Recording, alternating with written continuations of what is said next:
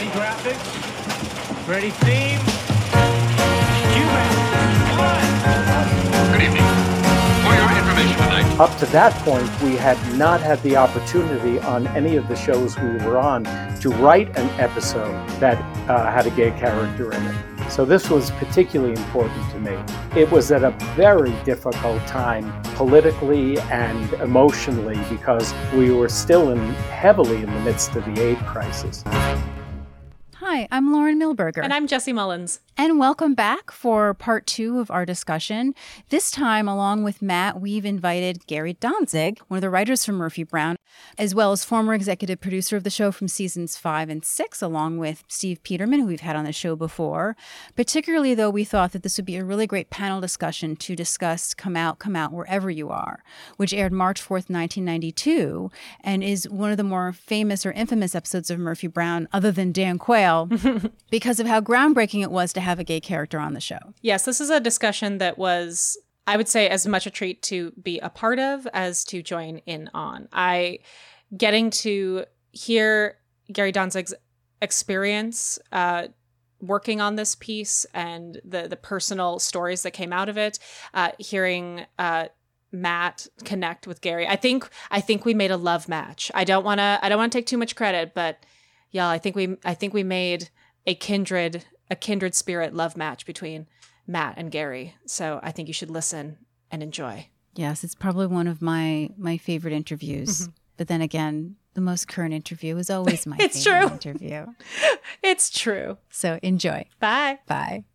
Will a mystery guest please sign in? Gary Danzig. And what do you do, Gary? I am a writer, and I have been a writer-producer. On anything specific? So you want you want the whole thing. Give the people what they want, Gary. Wanted to remind people, that this is the Murphy Brown podcast, yes, just in case they didn't know. So we talk about you all the time. Oh, well, how great. Yes, I was on Murphy Brown for 6 years from the beginning of the show. I came on after the pilot episode, and I was there until the end of the 6th season.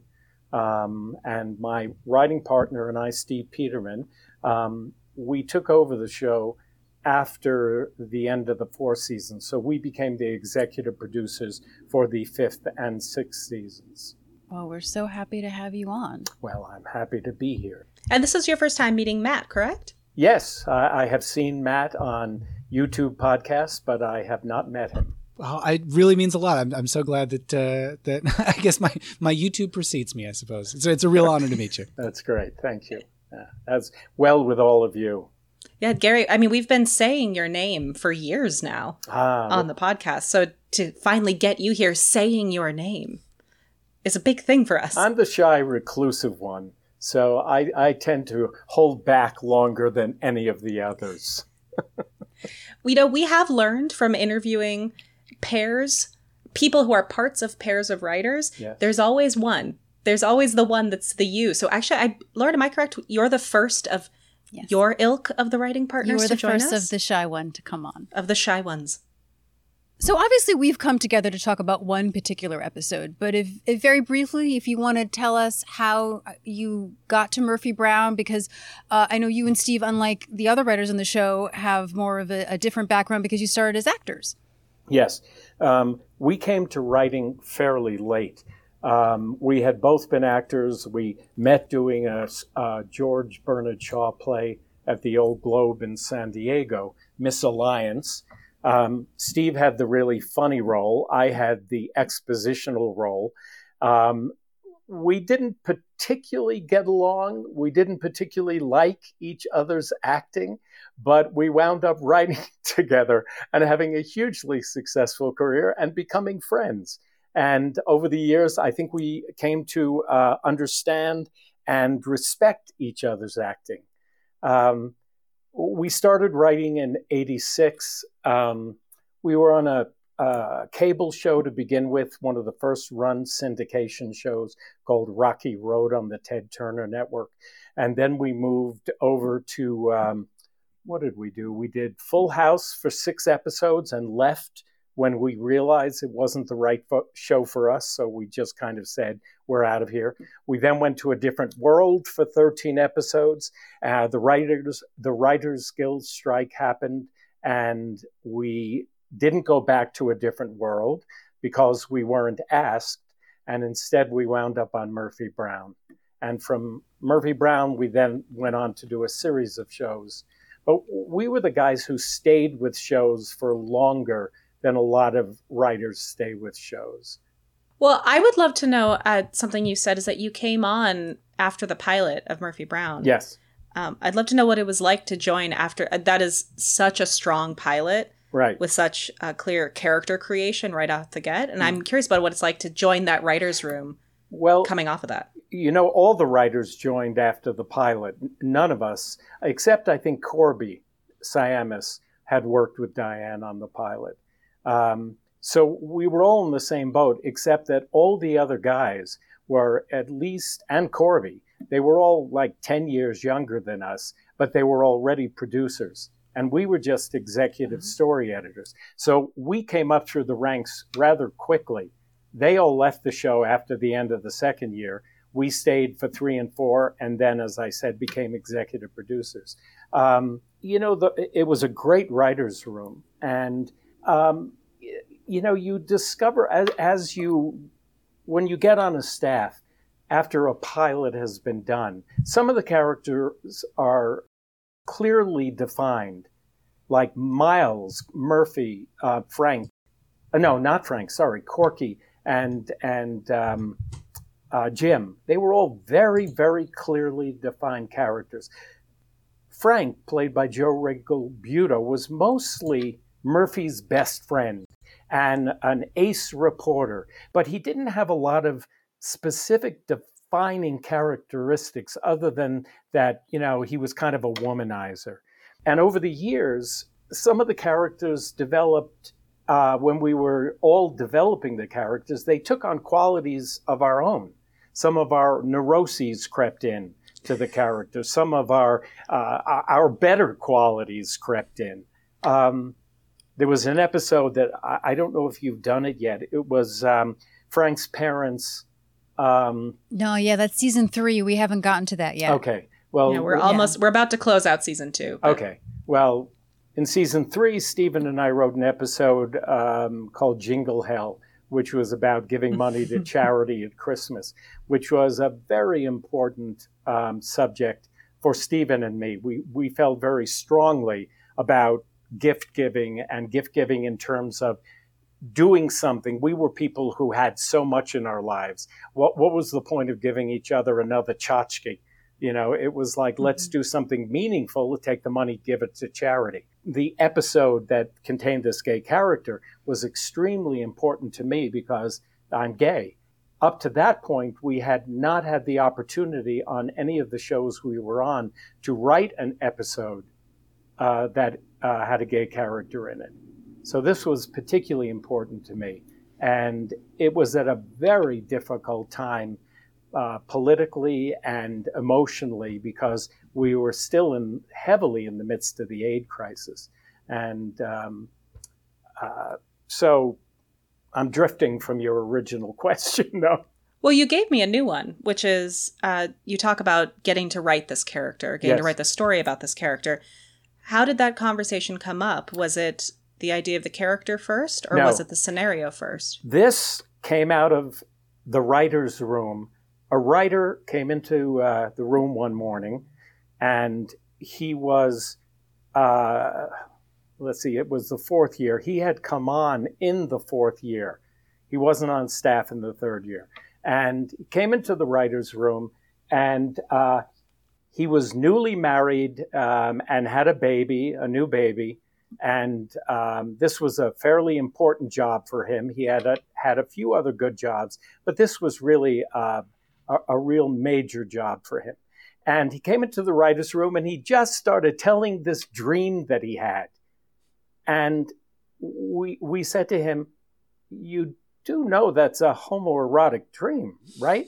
And he said, "No, go on. You've all had dreams like that, haven't you?" And he looked around the room and all the guys shook their heads. And I said, I have. And that was how the beginning of the episode happened. So Stephen and I went off and said, wow, this is a good idea for an episode. So we went to Diane and we, pitched the idea in the room. And that was the impetus for the beginning. Now, there were a lot of things that happened in writing the episode that we can talk about. Specific things, obviously, in the episode that we'll probably discuss, how those things came about. Because a lot of them came out of my life. Some of them came out of other people's lives. But, writing an episode, the ideas come from all over the place. Then you write your outline, and then as you start to write your script, you embellish on that, and it becomes, richer and fuller and hopefully better. I'm so curious if there was any pushback or anyone with a network who was like, we can't do a gay episode, or like Standards of Practice is like, you can't make fun of gay people like this. Well, it's interesting, Matt. I don't look at this episode and think that we made fun of gay people.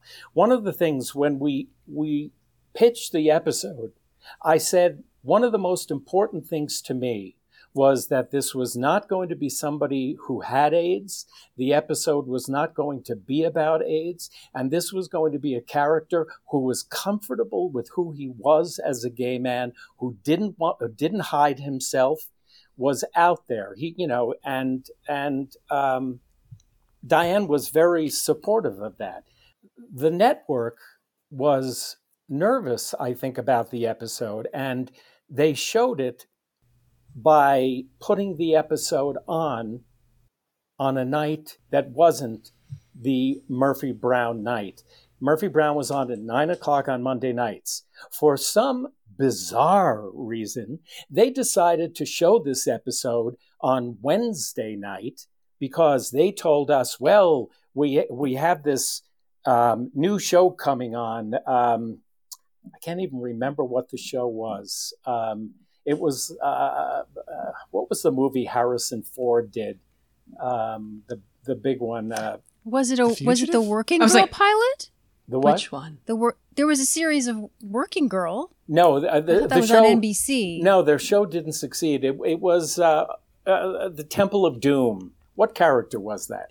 Indiana Jones? Indiana Jones. Was it Young Indiana Jones? Oh, yes. right. It was an Indiana Jones pilot. And they said, well, this episode is so strong, we want to put it up against the Indiana Jones episode. Oh, and Young Indiana Jones was on ABC. Now I'm getting yes. it. Okay, yeah. Yep. That's bull, because what you're doing is burying the episode. Because nobody's going to be looking for Murphy Brown on a Wednesday night at, maybe it was 8:00. It may have been 9:00 or 10. But we said nobody's going to be looking for the episode.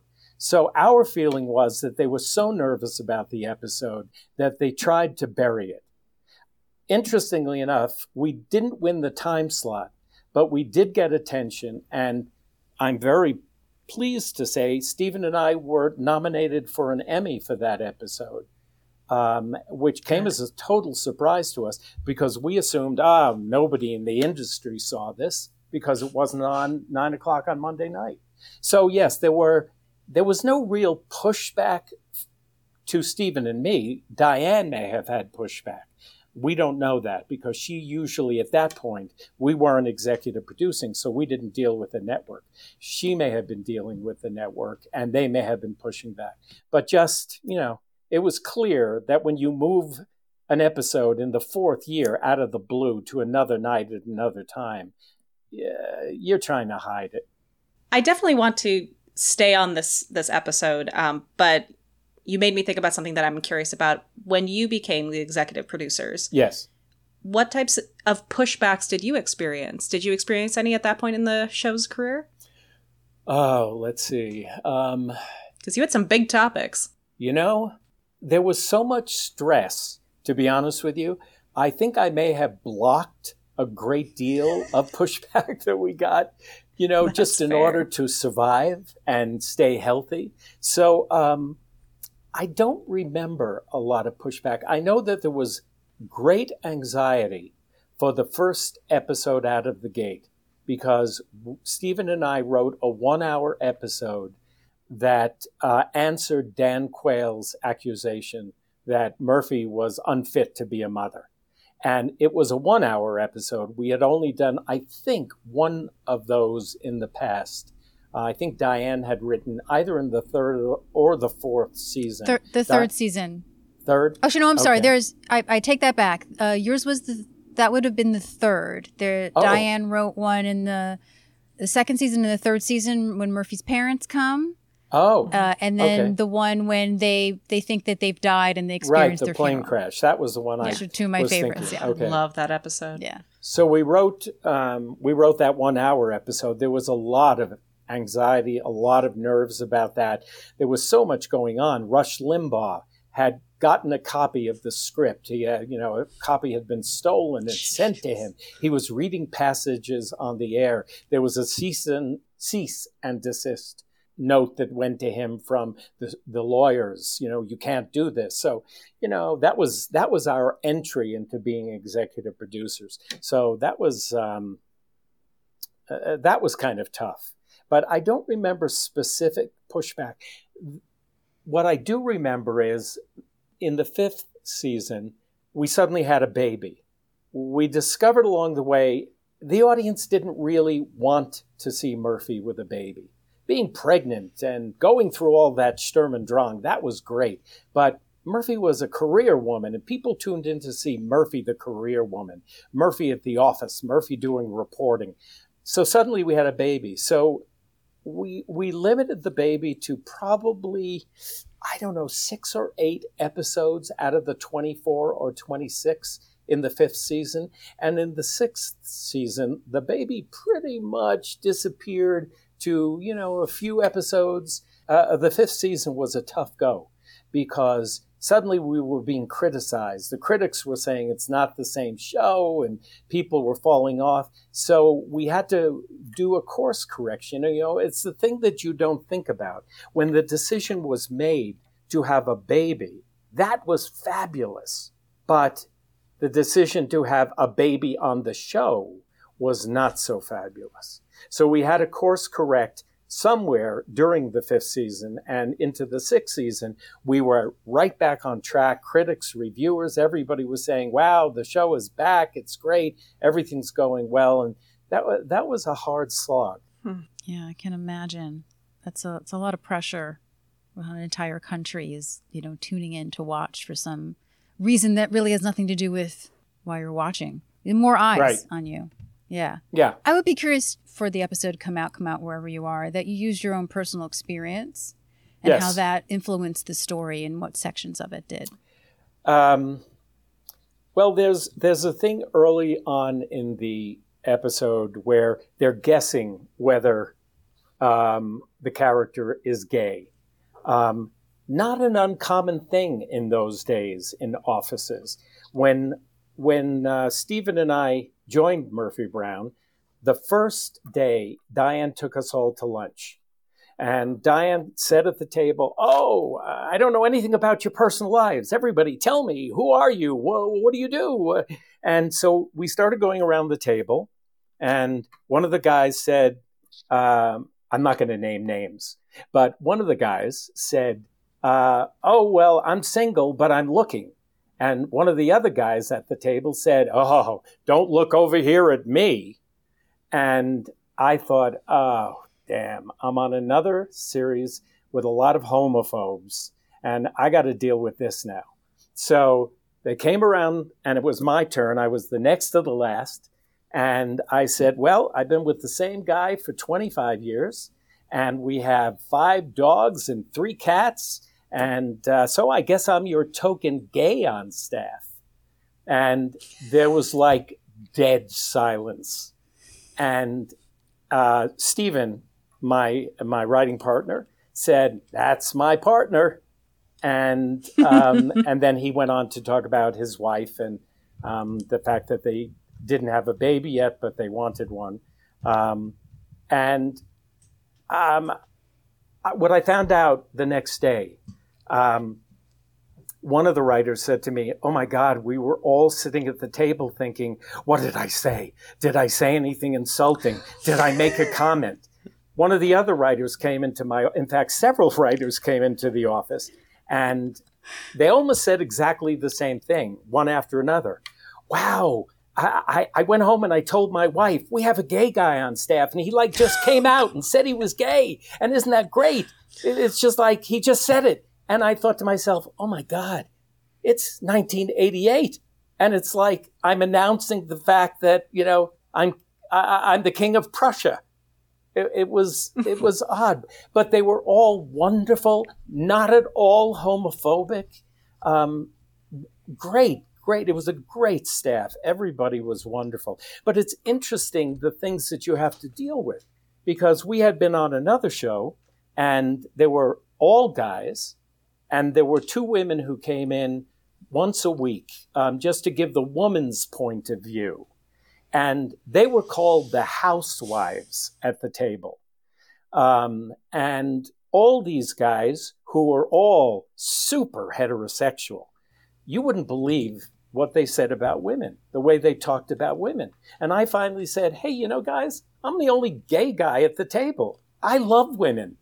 I adore women. I respect women. I can't believe that you all talk about women like this. I think I like women more than any of you do.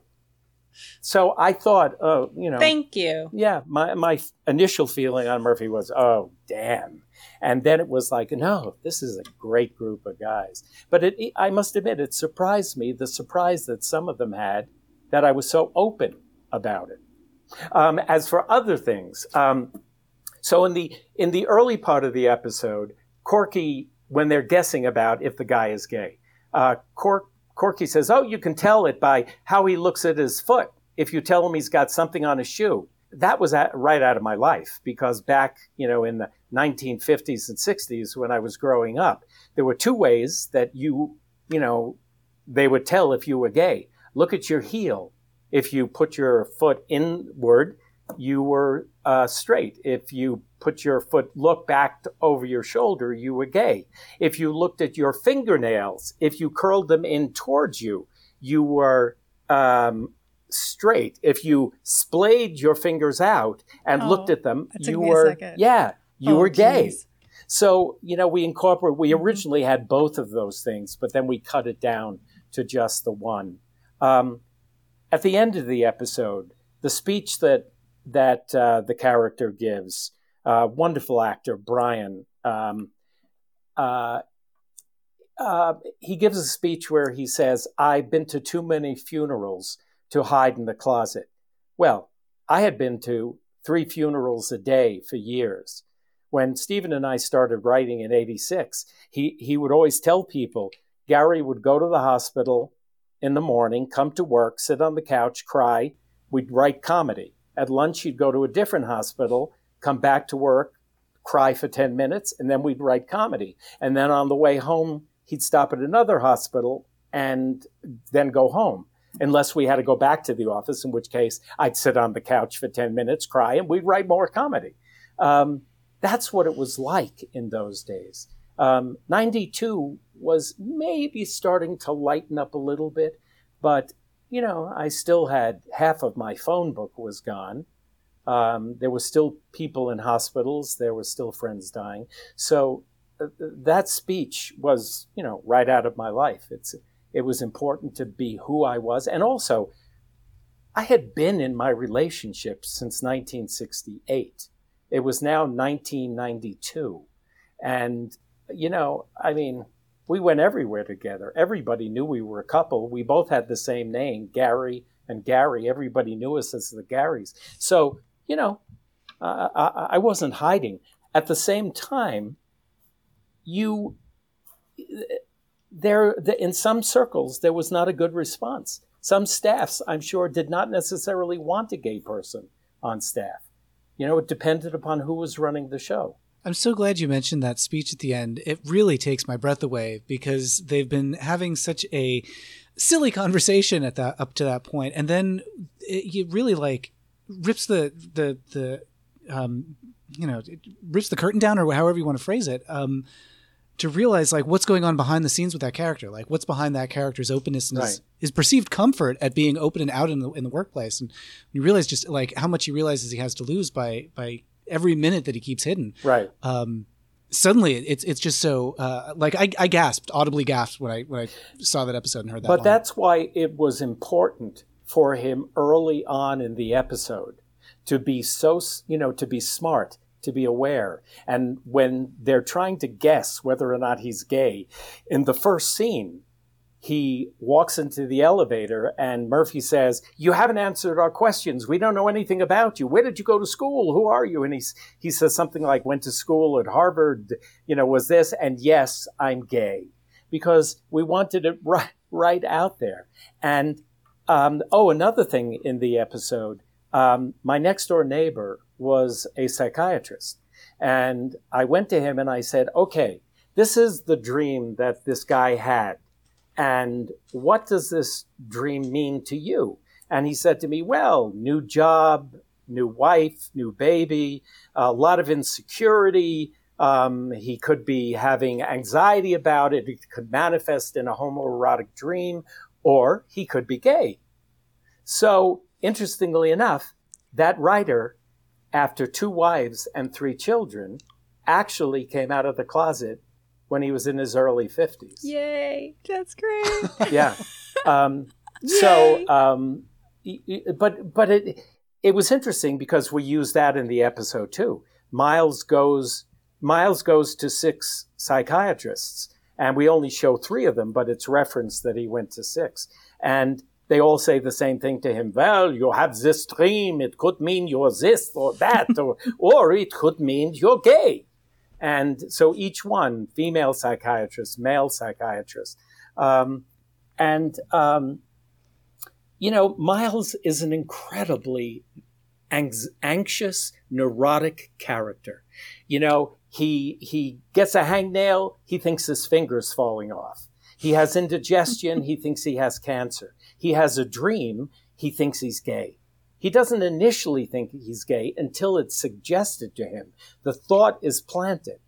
Now, the writer who had the dream, I'm not sure what he thought when we said to him, that's a homoerotic dream, because his reaction was what I said before. Well, everybody's had dreams like this. Now, the other guys may have all had dreams like that too, but none of them may have wanted to admit it. One of my favorite things about this episode is the fact that we throw this confusion in Frank's mind. Yeah. And we end with that lovely confusion because Rick, being played by, Brian McNamara, so right. Such a wonderful man, being surprised that Frank doesn't play for their team.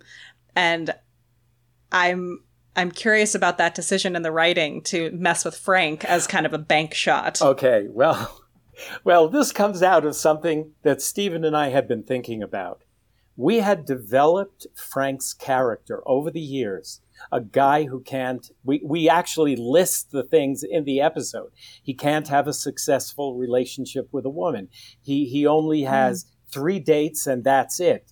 The episode that I was talking about that came out of my life that's in a later 5th or 6th season, the anniversary party that Frank gives for his parents for their 50th anniversary at Murphy's house. That was the anniversary party I gave for my parents at my good friend Marcia Mason's house. Marcia Mason at the time was a major star.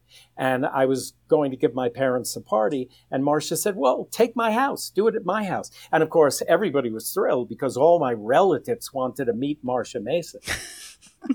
And so we had developed Frank's character in this way that he was, a neat freak. Everything had to be in place. He had certain qualities that you could attribute to either a highly neurotic straight man or a gay man, And so we thought we should bring Frank out of the closet.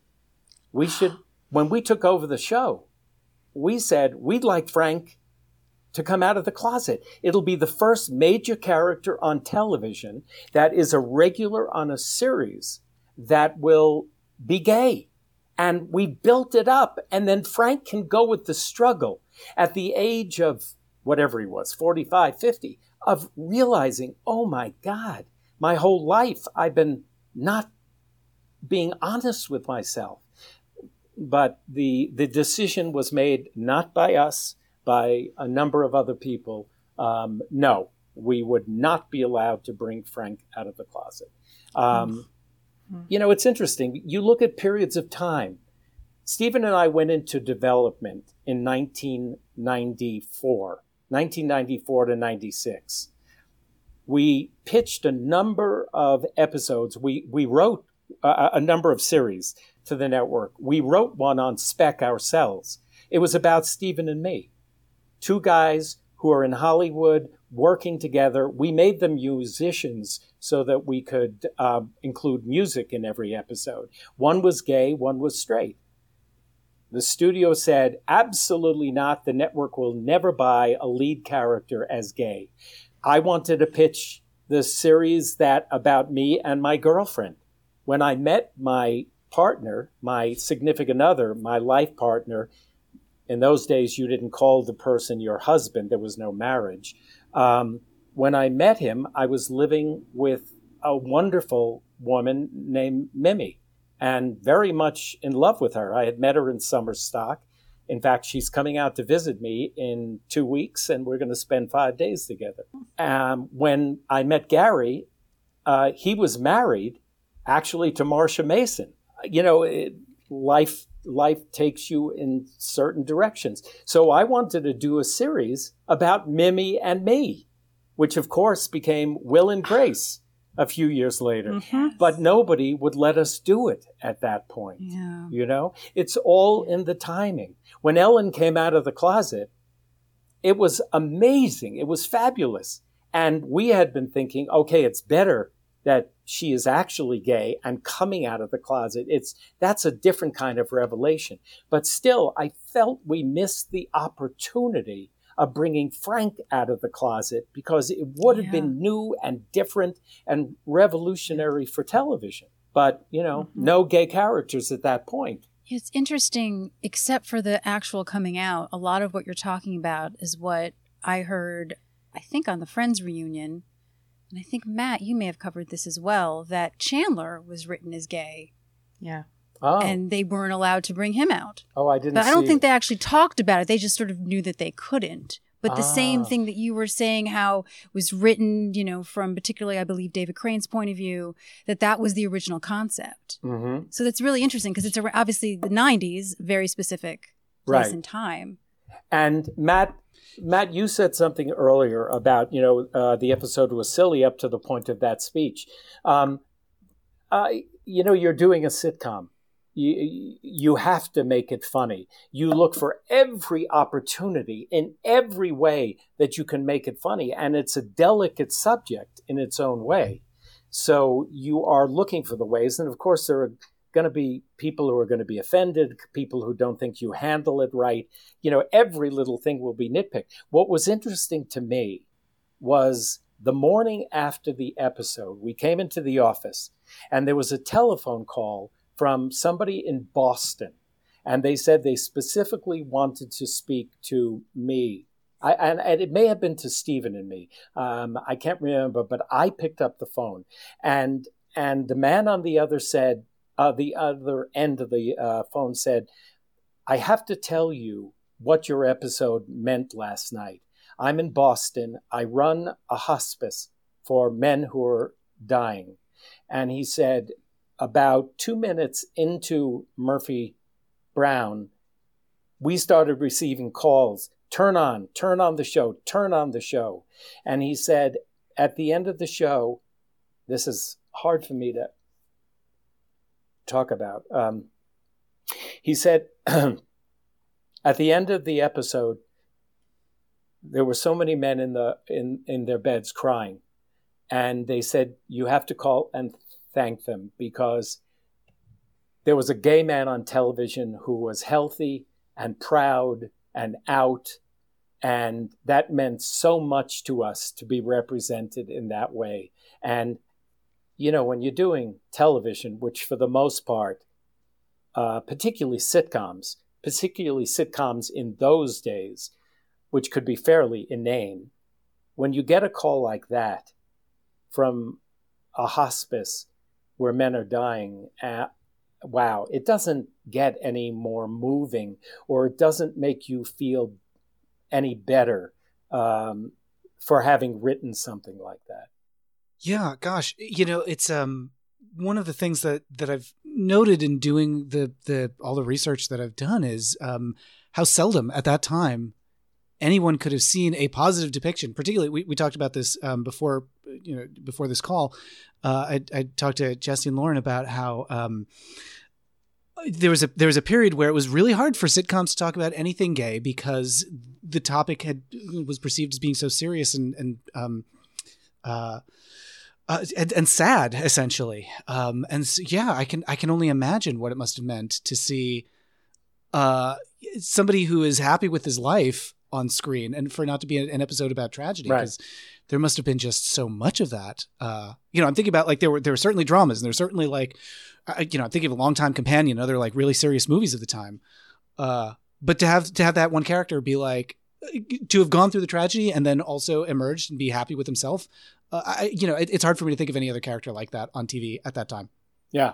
Yeah. So, there weren't a lot. I know Golden Girls did one where Lois Nettleton played a woman who comes to visit Betty White. I know, was it Golden Girls that had the gay brother? Somebody had a gay... Blanche's brother. Mm-hmm. Yeah. So there had been the rare episode done, but once we were into the AIDS crisis, I think it became more complicated. And I don't remember when the movie and early Frost was on, but I think that was sometime in the 80s, in the mid to late 80s maybe. But that was about, a gay man dying of AIDS. And the famous line from Sylvia Sidney, was it, the grandmother, who says, "It's a disease, not a disgrace." But it was a very touchy subject, having a healthy, positive, gay man. And that was very important to both of us, that Brian's character be that way. Are you aware at all of any of the casting of Brian? I'm imagining the casting process of that character. That's an interesting story, because Brian came in to read. I don't remember how many actors, and we cast another actor. Lovely actor, perfect for the role, gave a wonderful reading, but by Tuesday, we realized he felt uncomfortable doing the role. He didn't really want to be. I think he realized it was more than he wanted. He was like everybody in those days. It was really courageous for Billy Crystal to be seen as gay, and as gay as that character was in Mary Hartman. I'm not sure what years those were.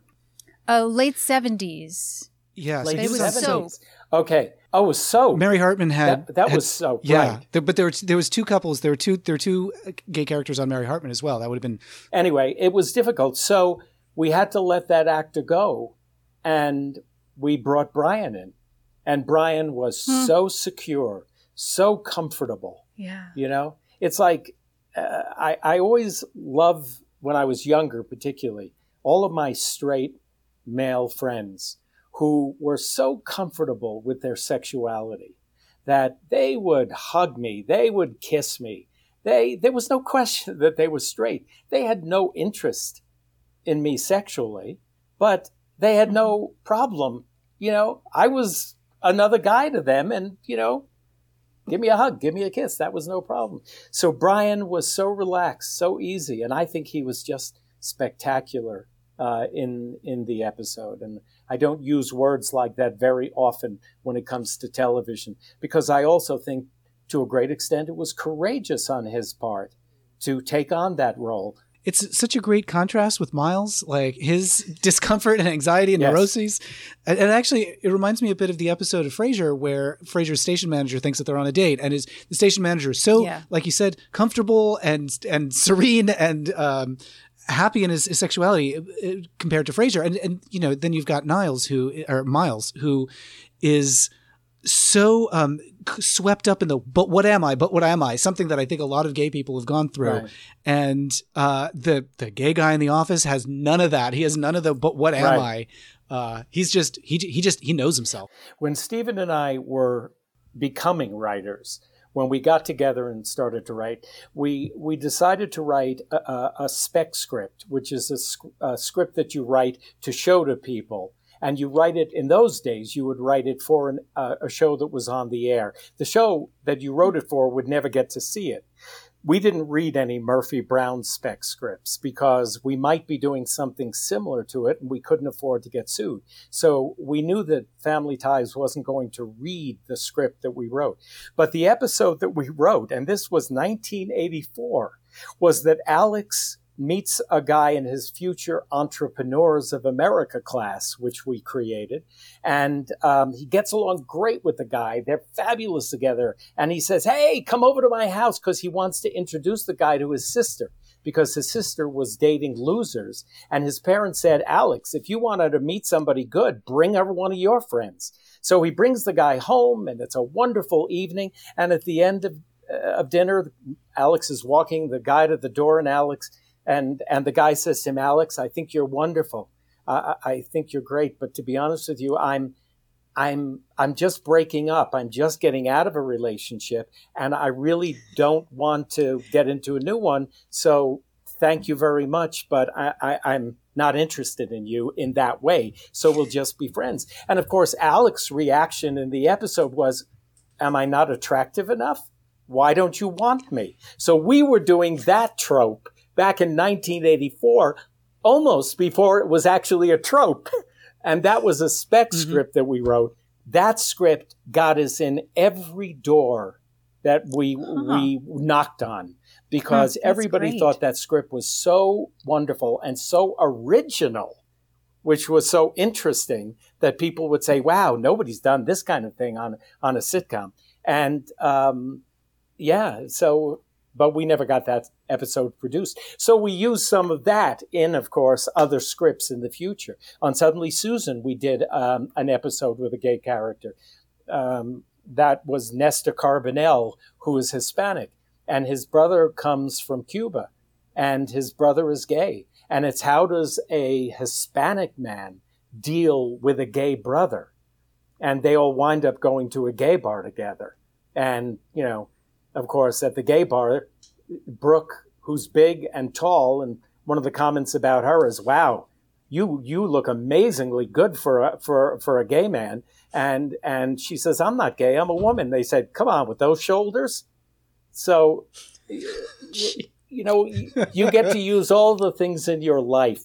Now, I would be curious, because obviously this script that you presented was to everybody inventive.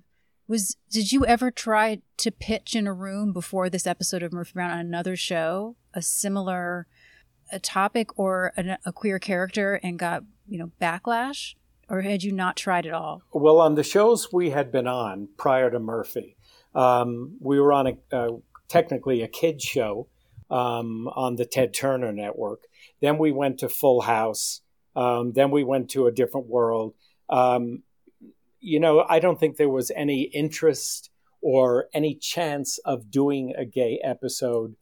Also, we were on the first season of Full House just for 6 episodes.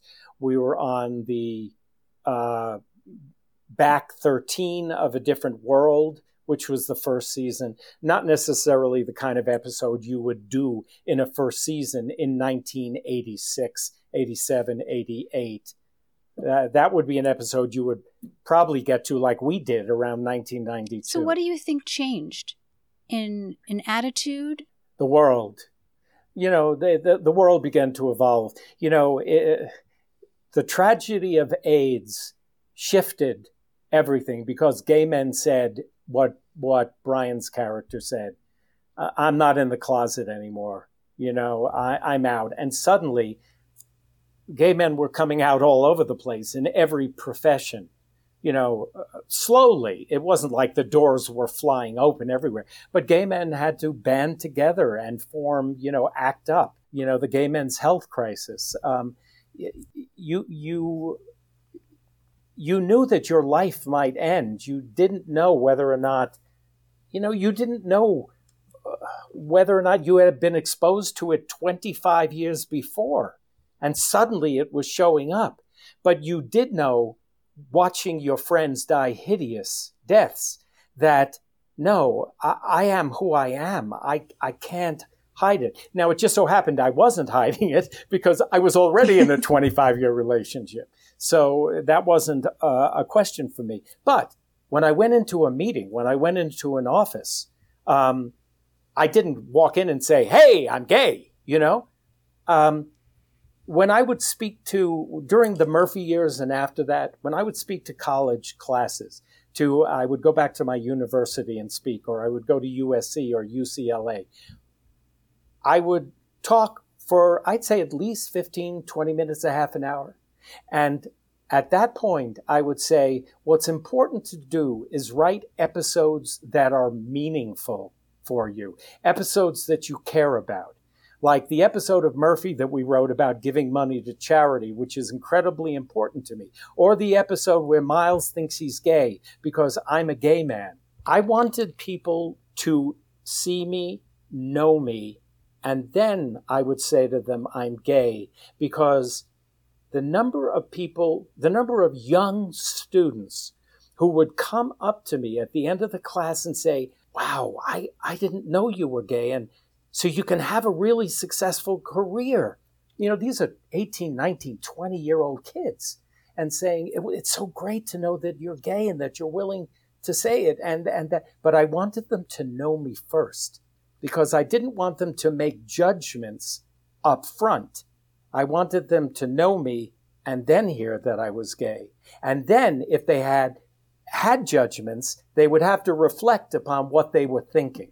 Have you seen the staffing on shows? Like, did that change over the 90s as well? Like, did more people, were there more gay writers or like openly gay writers in the rooms? Were there? Well, it's interesting. We hired several writers onto Murphy while Diane was still there. One of them, as I told you, came out years later. Another one who was not exactly young, he was in his 30s. He was gay. We all knew he was gay, but he absolutely had a girlfriend and would not admit he was gay. And one day he came to me and he said, I have to tell you something. I'm gay. And I said, oh, okay. Well, we knew that already, but thanks for telling me. You know, I mean, it was like, but even then, you know, I don't think people were saying, oh, let's hire a gay guy on staff. You know, in those days, they weren't saying, let's hire a black person on staff. Let's hire more women. That really began to shift much, much later. And of course, you know, the brilliance of and the courage of Ellen doing what she did, that like shifted things. But of course, the show was taken off the air the next year. And, you know, the ratings, I think, were still good, but I think maybe it was that much too soon. And then along comes Will and Grace.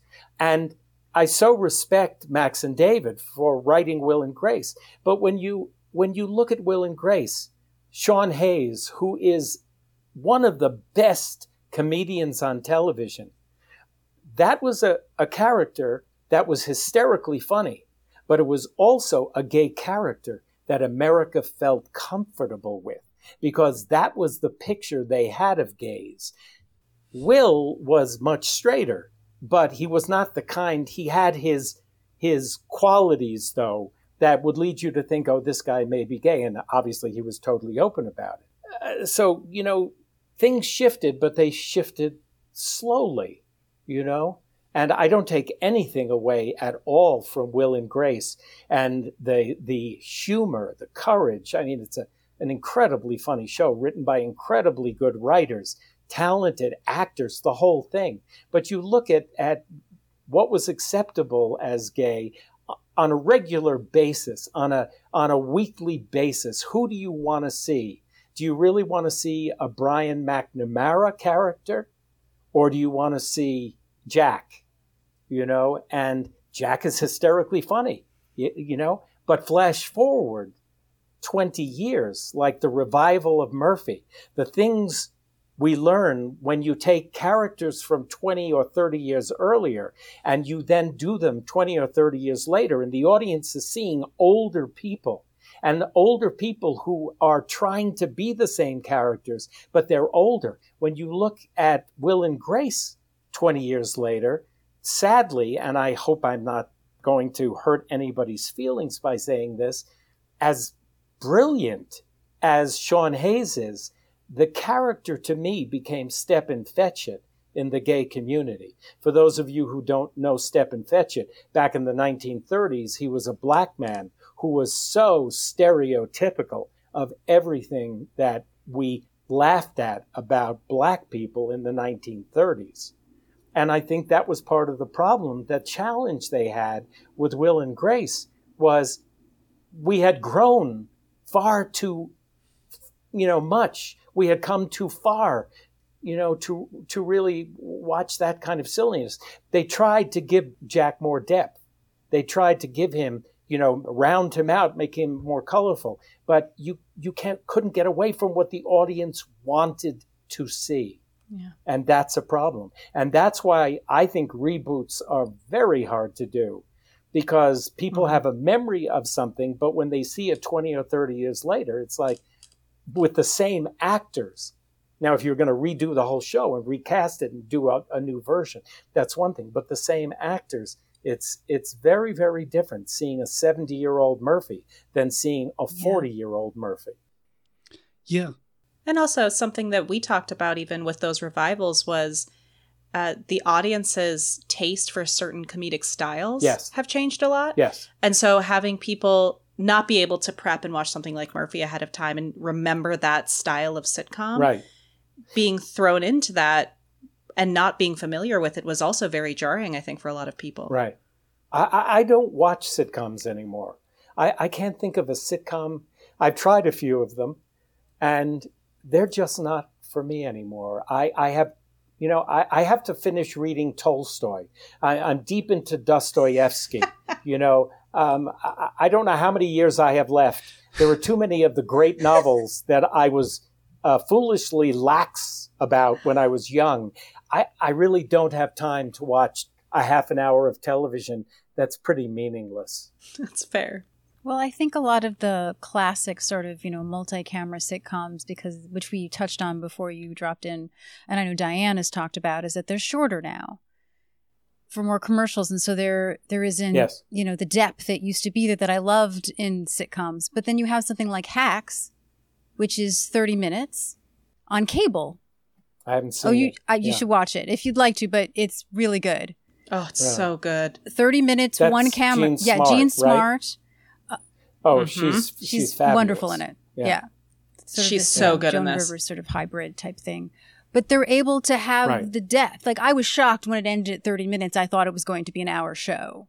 Ah. And I almost kind of went, we can do this again? Okay. Great. I wish I should change my pilot that I'm writing. So that's refreshing. But I think that the sitcom and the way that you used to write it, I could understand that you wouldn't find anything in it because they don't have time to really, go into the depth that the shows did in the 90s and even the early 2000s. I think they're like 22 minutes now as opposed to 26 minutes. I think they're probably closer to 21 minutes and 4 seconds. Well, there you go. Yeah. Mm-hmm. Yeah. There's not a lot of time when you think that you've got 4 characters, 6 characters. And in the old days, we used to have 26 minutes, then 24 minutes, then 22 minutes. And it gets harder and harder to tell one story, no less 2 or 3, if that's the style of the show. If I do watch things now, I tend to watch things like Babylon Berlin on Netflix, which is an exquisitely done 1-hour drama about 1929 Weimar Republic Germany. To me, that's far more interesting.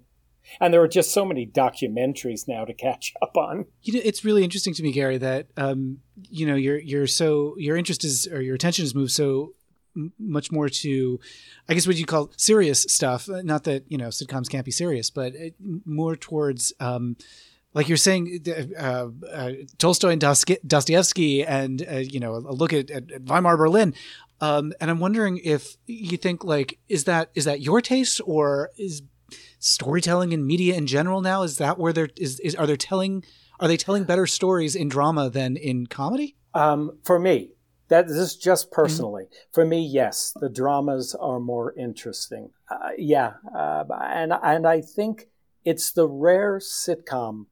And it's the rare sitcom episode where you get to say something really, really meaningful. You look back when you do 250 shows. You look back at Lucy. Lucy, it was, breakthrough television. One of the funniest comedians in the history of television. But how many episodes do we remember? We can all name the top 10. You look at any show, and I used to always say to classes, if you're doing 25 episodes a year, 5 of them you're going to be really proud of and think they're good. 5 are going to be okay. 5 are going to be mediocre. 5 are going to be poor. And 5 are going to be really embarrassing and you wish they hadn't been on the air. But if you wind up with 5 that are good, really good episodes, and out of those 5 you remember 1 a year, well, that's a pretty good number, because out of the course of 10 years, you'll have your 10 episodes. Vita Vegemin, Chocolate Factory, Grape, go down the list. So you go down the list of Murphy. Now, Seinfeld is probably one of those rare shows that has more. But let's face it, we all talk about the masturbation episode. We all talk about the soup Nazi episode. You can narrow it down to the 10 top episodes on every single show that are memorable. And the number of times you get to really say something, like our Christmas episode, Money to Charity, the Come Out episode, where I felt like we were at least saying something. Suddenly Susan, we had a couple of episodes that I felt like we said something. But for the most part, no, that pretty much goes to the dramas to say something really meaningful. Of course, you've got All in the Family. You've got Maude. You go back and look at those. Amazing, isn't it? The episode, the stories they got to tell. But that wasn't the norm, even in those days. It was interesting to go back and see the episode again. I hadn't seen it in years. I found that I laughed out loud several times. I felt proud that we had actually written the episode. If I were writing that episode today, there would be things that would obviously be different since times have changed. But it was a snapshot in time, everything. They're all snapshots in time. And we're now in this new era with, 50, 100 channels, who knows? Who can keep count of it, all the different stories that can be told on all the different platforms. We're watching shows now. All my friends are watching Norwegian mysteries and, Swedish dramas and shows from Denmark. And I'm watching Babylon Berlin in German and reading subtitles. Television, the vast wasteland, it may not be quite as vast it's vast, but it may not be quite the wasteland that it was or was heading towards because of the competition and the plethora of options that we have. But I got to say to you, there's nothing like reading Dostoevsky. Matt, is there anything else that you would like to share with us or that you would like to talk about? Oh, boy. I just want to thank you, Gary, for putting a really meaningful episode of television on the air. Thank you. Thank you for having me on. Oh, it's a pleasure. It's so nice to have you.